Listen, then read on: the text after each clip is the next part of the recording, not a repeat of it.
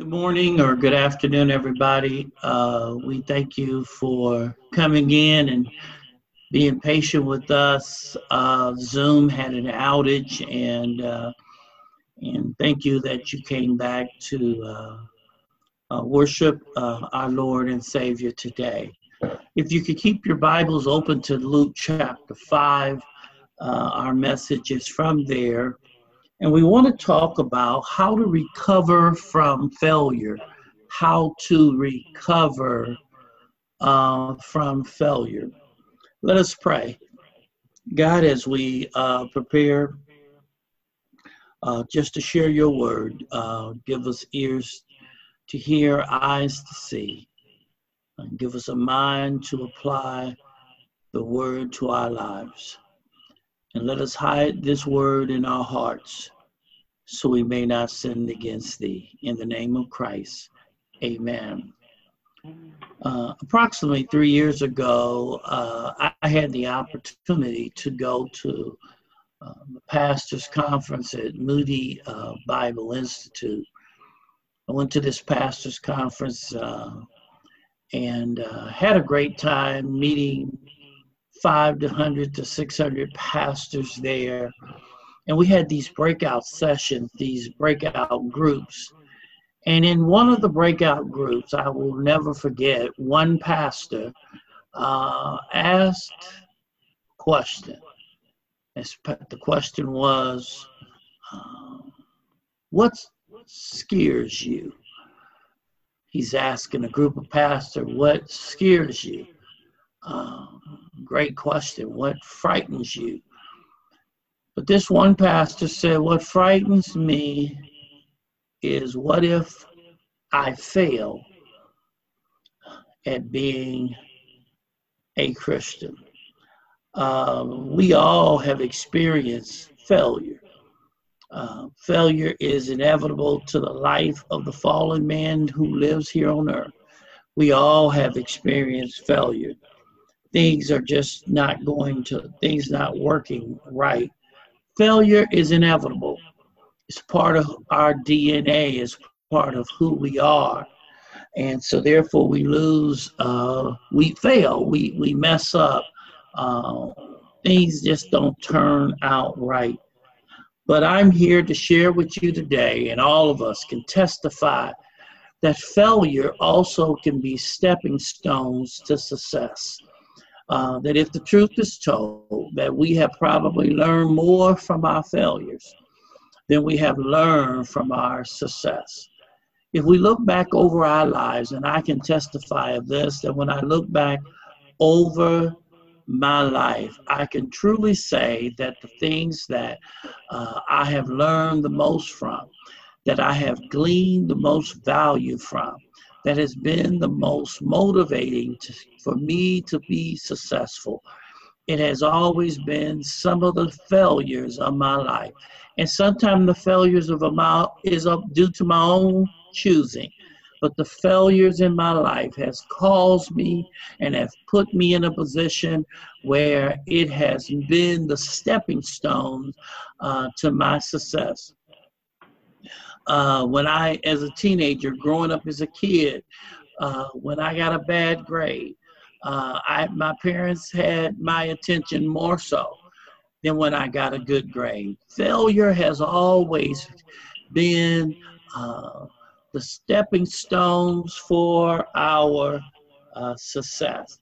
And I think we all can testify that as we look back, the things that we had struggled with, the things that we failed in, if it was a divorce, if it was finances, if it was a wayward child, whatever it is, we found ourselves in those moments of failure, learning so many lessons that ultimately can later on down the road lead us to be successful.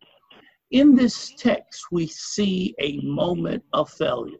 Many people are familiar with this text, but there are some real gleaming principles that we can learn about failure that turns into our success. And if we're really going to be mature Christians, mature believers, followers of Jesus Christ, disciples of Jesus Christ, we are going to fail. But in failing, we got to decide what are the steps we could take to be able to be successful in the days, weeks, months, and even years to come. In this text, we see Jesus. This is the beginning of his ministry. And so like so many times when Jesus is teaching and sharing the word of God, the crowd grows because here is a man that preached with such authority. He taught with such power. And so here he is again, beginning to teach. And he's teaching here in this text, Luke chapter 5. And as he's teaching, we see some things in this text that is quite interesting. He's standing around. The people are crowding around him. They wanting to hear more of Jesus. We know this is the beginning because he doesn't even quite have his disciples. And so here he is on the edge of the lake. And he recognized there are two boats there.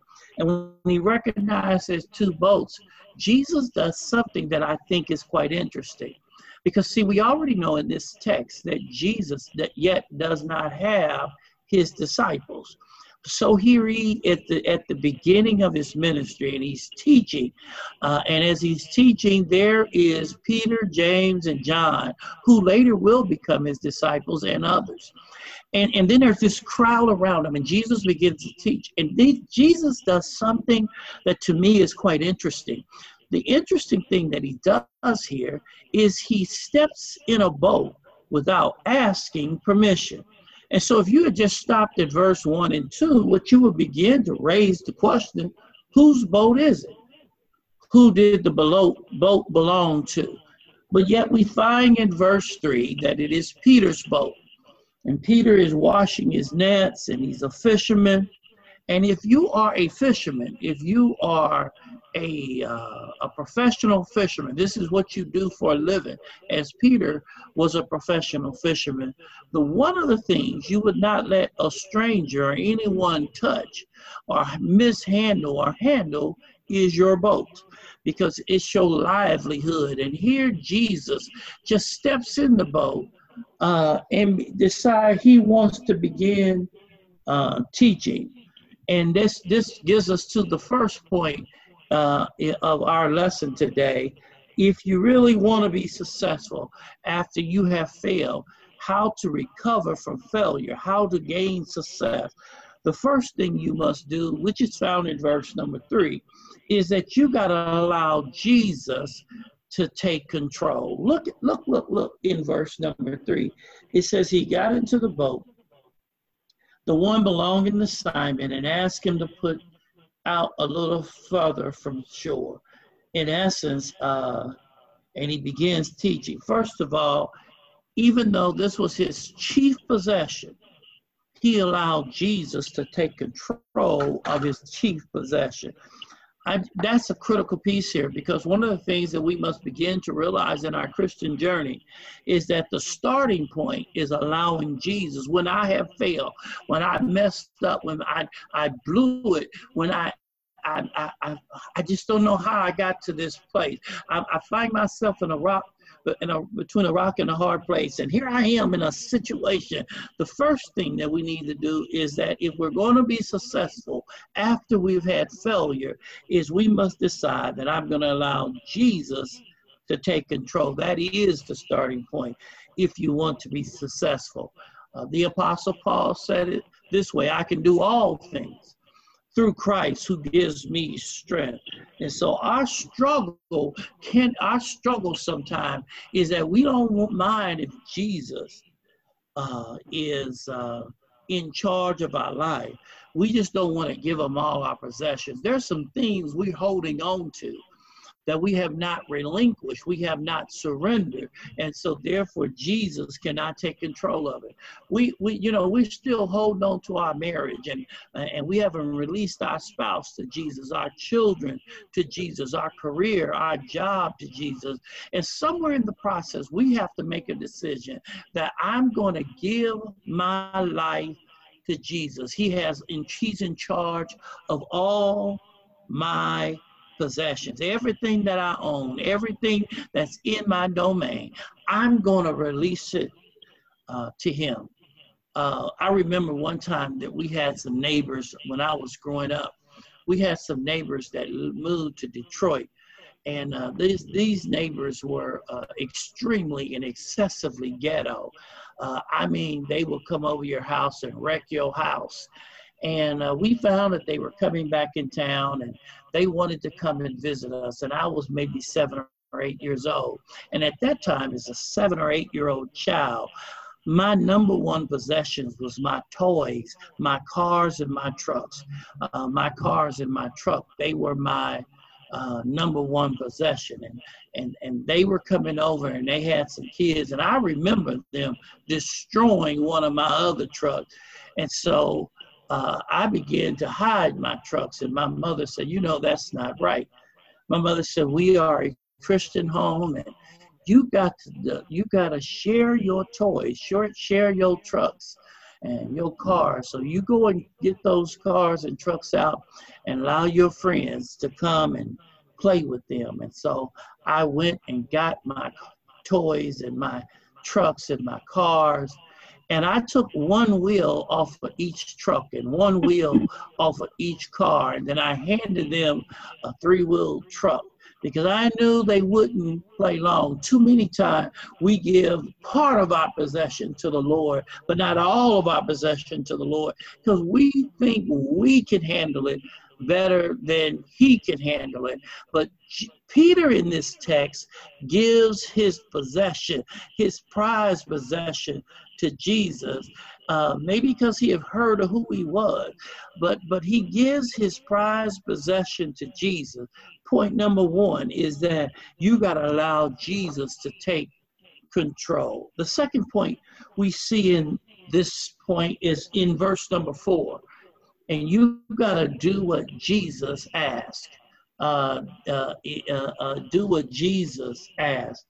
Jesus says, when we look at verse number 4, he said, when he got through speaking, when Jesus got through teaching, he says to Simon, put out into the deep water, let down the nets for catch. Simon and them were finished fishing. They had fished all night long, and they had basically caught nothing. And so here is Jesus, who was not a fisherman, telling a fisherman where to fish, how to fish, when to fish. And Peter in verse 5 does something amazing, because if Bible readers will know that Peter was a guy who was quick with his mouth and wasn't always ready to follow instructions. And so, but in this case, Peter is obedient. And he says back to the master, verse number 5, look, master, we worked hard all night. We've been out here all night. We haven't caught anything. In essence, the implication is we are fishermen.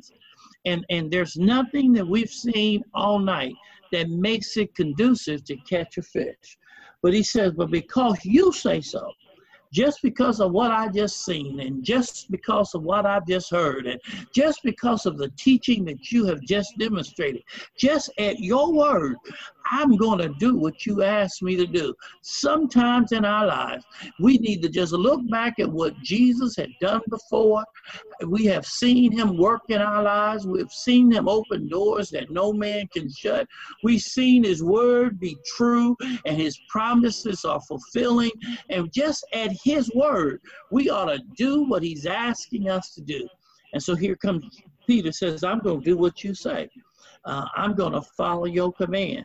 And too many Christians, we are more apt to call ourselves Christians. We're Christians. We call ourselves to be Christians, but we don't always keep his command. See, it's one thing to be a Christian. It's another thing to be obedient. It's one thing to say, Lord, I need you to save my life. It's another thing and says, I'll go and I'll do and I'll act the way you want me to act, even when I don't necessarily agree with it. See, it's one thing to obey him when you believe in what he's saying. It's another thing when you don't agree. Peter didn't necessarily agree it was good for fishing, but he was just being obedient to Jesus because Jesus had told him to obey.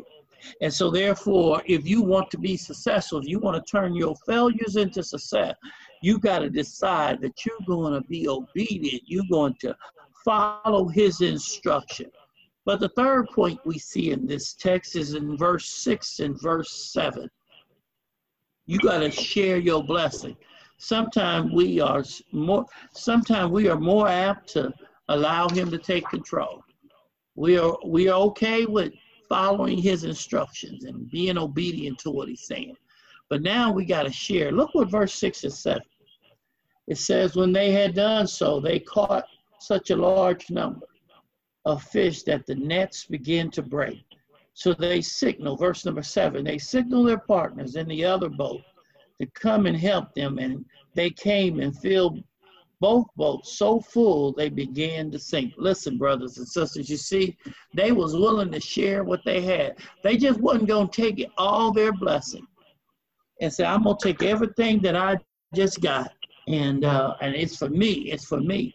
Too many times God has blessed us and we won't share it with no one else. Many times, when is the last time you've been a blessing just to someone else? We're not talking about blessing the church. We're talking about you've seen someone, you decide, I'm going to bless someone else just because I want to bless someone else. And so Peter is saying, look, this is unreal. I don't know how we got all this fish, but we're going to call some people over and say, look, we want to be a blessing to you today.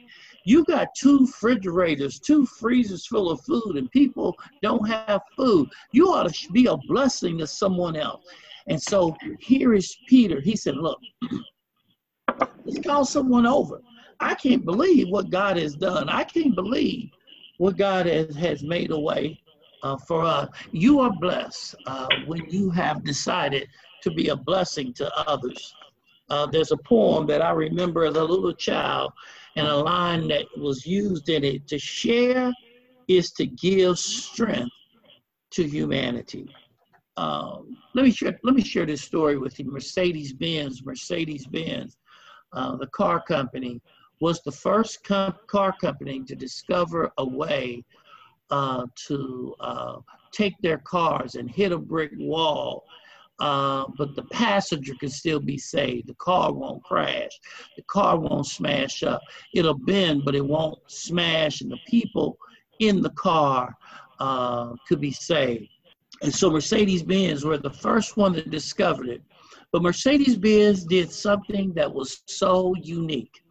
What they did once they discovered that, and some of you may remember the commercial they used to have where they would take a dummy and they would drive the dummy in the car into a brick wall, and the front would be bent, but nothing would happen in the car.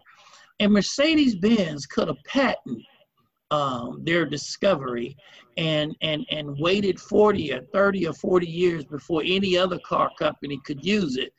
But Mercedes-Benz did something different. They said they decided not to patent it, and they allowed every other car company to have discovered what they had discovered. They shared it with them. And the question came up, why would Mercedes do that? And the CEO of Mercedes said, some things in life are too important not to share. Brothers and sisters, there's just some stuff that God has done for us. We should be excited to share. We should be excited to tell it, that we ought to tell the good news. Listen, if you have the cure for cancer, wouldn't you share it? Then what bigger news is about Jesus the Christ being alive, and he's being our Lord, and he's our all in all. Some things ought to just be too hard not to share. So therefore we see that Paul and shared the blessings of this fish. But then we see in verse 8, point number 4, is that once his eyes were opened that of this miracle that took place, He was willing, point number 4, to walk in humility before God. Verse number 8 says that when Simon Peter saw this, he fell at Jesus' knees and said, "Go away from me, Lord, I am a sinful man." What humility, what humility. David said it this way in Psalms 119. He says, "Lord, keep me from lying to myself." We need to be true to who we are. Too many times we are comparing our lives with other people or with other Christians or other church members. And we say, "I do feel pretty good." But we ain't never to measure. Our life is never to be measured against people. Our lives is to be measured against how do we look in comparison to Jesus Christ. He is the model. He is the standard. And when I look at my life against Jesus Christ, Lord, I am a sinful man. And Peter was like, "My eyes are open. I don't deserve this. I don't know if I really believe you knew what you were talking about." And how many times that God has just blessed us and just opened doors for us, and we got blessings just pouring it into our lives. You ain't worked in 2 months and you ain't missed a meal. You 10 pounds heavier than you was 2 months ago. That God has taken care of you. God has blessed you. God has looked at you. You don't deserve it. You ought to give him praise and glory and honor and say, "Lord, I thank you that even though I'm in quarantine, even though I can't work, even though I got to wear a mask, that what am I doing? I'm wearing a mask sitting in my house watching Netflix and TV shows and eating good, calling food. If I don't even want to walk in the store, I can call them and tell them to bring it to me." God, I don't deserve your blessing, but I'm thankful. Peter recognized that, boy, when I see what he has done for me, I'm not even worthy to be in his present, but yet he calls me our brothers and sisters. John said he calls us friend. I'm so glad to be a friend of Jesus because he loves me. Why would he love me? Why is he so good to me? Why is he so kind to me? But listen, you're not going to be successful if you stop there. There's one more point that we need to see. God is good. Yes, he is. And we ought to walk in humility before him. But there's one thing. We ought to reset our priorities. If anything this quarantine should teach us, the church needs to reset. Our lives need to reset. Our families need to be in reset. Let's not act like, everybody wants to open up and everybody wants to go back. But let me share this with you. Going back, let's not act like long hours and stressful commutes and hectic crowds and shopping malls packed and infinite choices and air pollution and 24/7 lifestyle was a utopia. We need to reset that from our long hours, and that family matters and God should be glorified and we should be in his word and we should be on our knees. We shouldn't have to pray when a quarantine comes. We should just be used to praying that during the quarantine, it's business as usual.